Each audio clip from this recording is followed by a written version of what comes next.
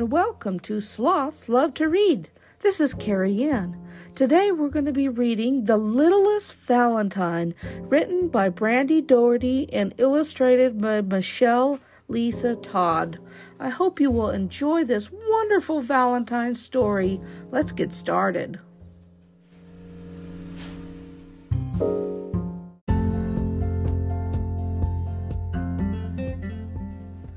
Emma Valentine was a girl. She lived with her family in a big city. There were many people in Emma's family, but she was the littlest one. It was almost Valentine's Day, and Emma was excited. After all, her family's name was Valentine. Valentine's Day was their favorite holiday.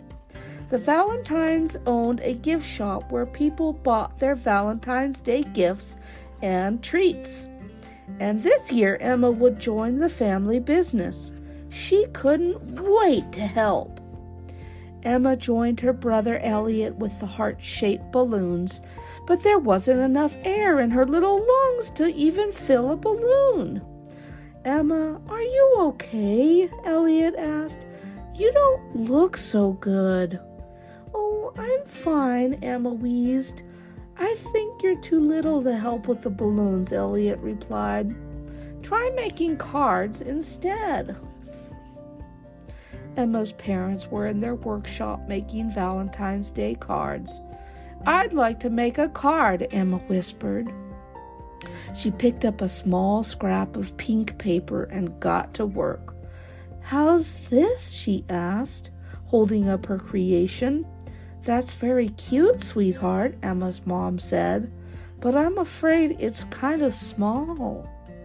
"Want to try again?" her dad asked. "Or you could help Nana and Poppy." Emma decided to go see her grandparents in the kitchen. "Hello, Emma," Poppy boomed when she arrived. "Here to make some chocolates?" "Yes, I am," Emma smiled. She had a good feeling about chocolate making.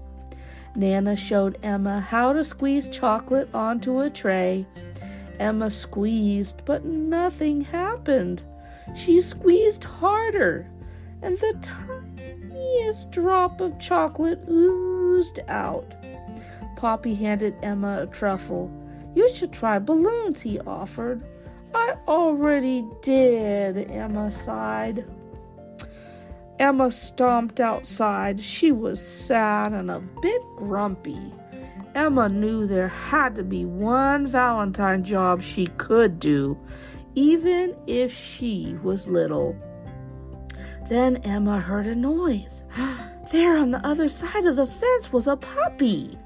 He looked sad and a bit grumpy, and he was little, just like Emma. Emma approached the fence, but the puppy backed away. He was muddy and wet, and he didn't have a collar. "It's okay," Emma said gently. Emma ran inside and came back with a small bowl of food. The puppy came right over. He was hungry. And she opened the gate, and the puppy walked to the bowl to eat. And Emma smiled. Nana and Poppy came out to see what was keeping Emma so busy. "Can we keep him?" Emma asked her grandparents. "Maybe," said Nana. "Let's call the animal shelter first and make sure no one is looking for him." Emma led the puppy into the house.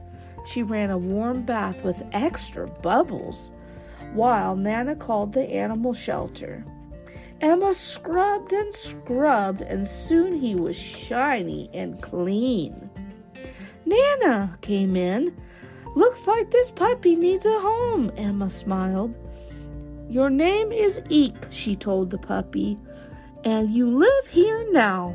And Eek wagged his tail happily. Emma found a thick red ribbon with hearts on it to tie around Eek's neck. The ribbon reminded her that it was almost Valentine's Day. And then she had an idea. "Come on, Eek, we've got work to do." Emma went into the kitchen and asked Nana and Poppy for help. They set to work making heart-shaped dog treats. Eek was the taste tester. Before long, the whole Valentine family was gathered in the kitchen, filling bags of treats for the gift shop. Emma's dad set up a stand in the corner of the shop for Emma and Eek to sell their treats. The treats were a huge hit with the customers, especially the furry ones. "What a wonderful idea," Emma's mom said. "What made you think of it?" "Everybody needs a little love on Valentine's Day," Emma replied. And Emma had found her special Valentine job after all. But more than that, she had also found a very special friend. And this is The Littlest Valentine, written by Brandi Dougherty, illustrated by Michelle Lisa Todd.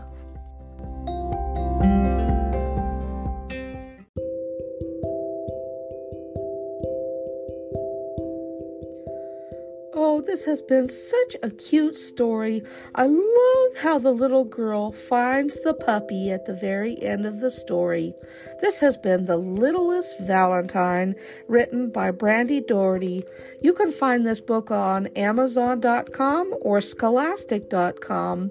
And take a look and check out our books at SlothDreamsBooks.com. There are some wonderful Valentine Day books out and coming up. Don't forget to hit that subscribe button so you can listen to all the wonderful stories coming up this month for February. And thank you so much for listening, and I hope you have a wonderful day. Bye-bye for now.